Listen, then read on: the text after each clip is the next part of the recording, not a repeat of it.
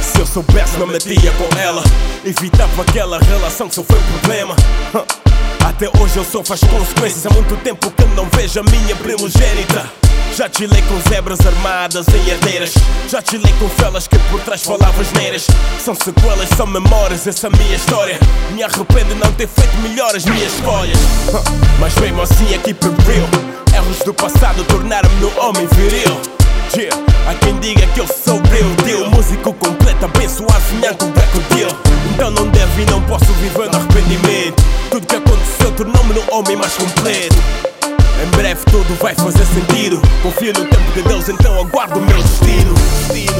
Já caí demais, mas não dou por vencido. Superei meus medos e hoje estou crescido.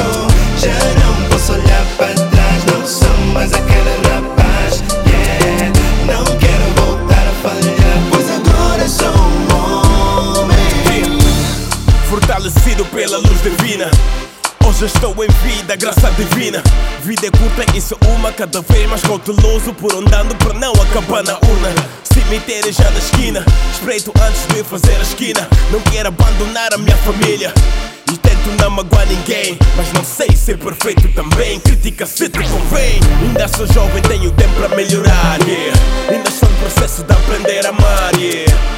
Arrependimento não é errado, errado é não aprender do passado e viver no erro do passado. Espero ser exemplo de superação e vitória. Depois de tantas falhas o Senhor deu uma glória. Orgulho local e nacional, ouve o que digo, porque falo de algo bem real.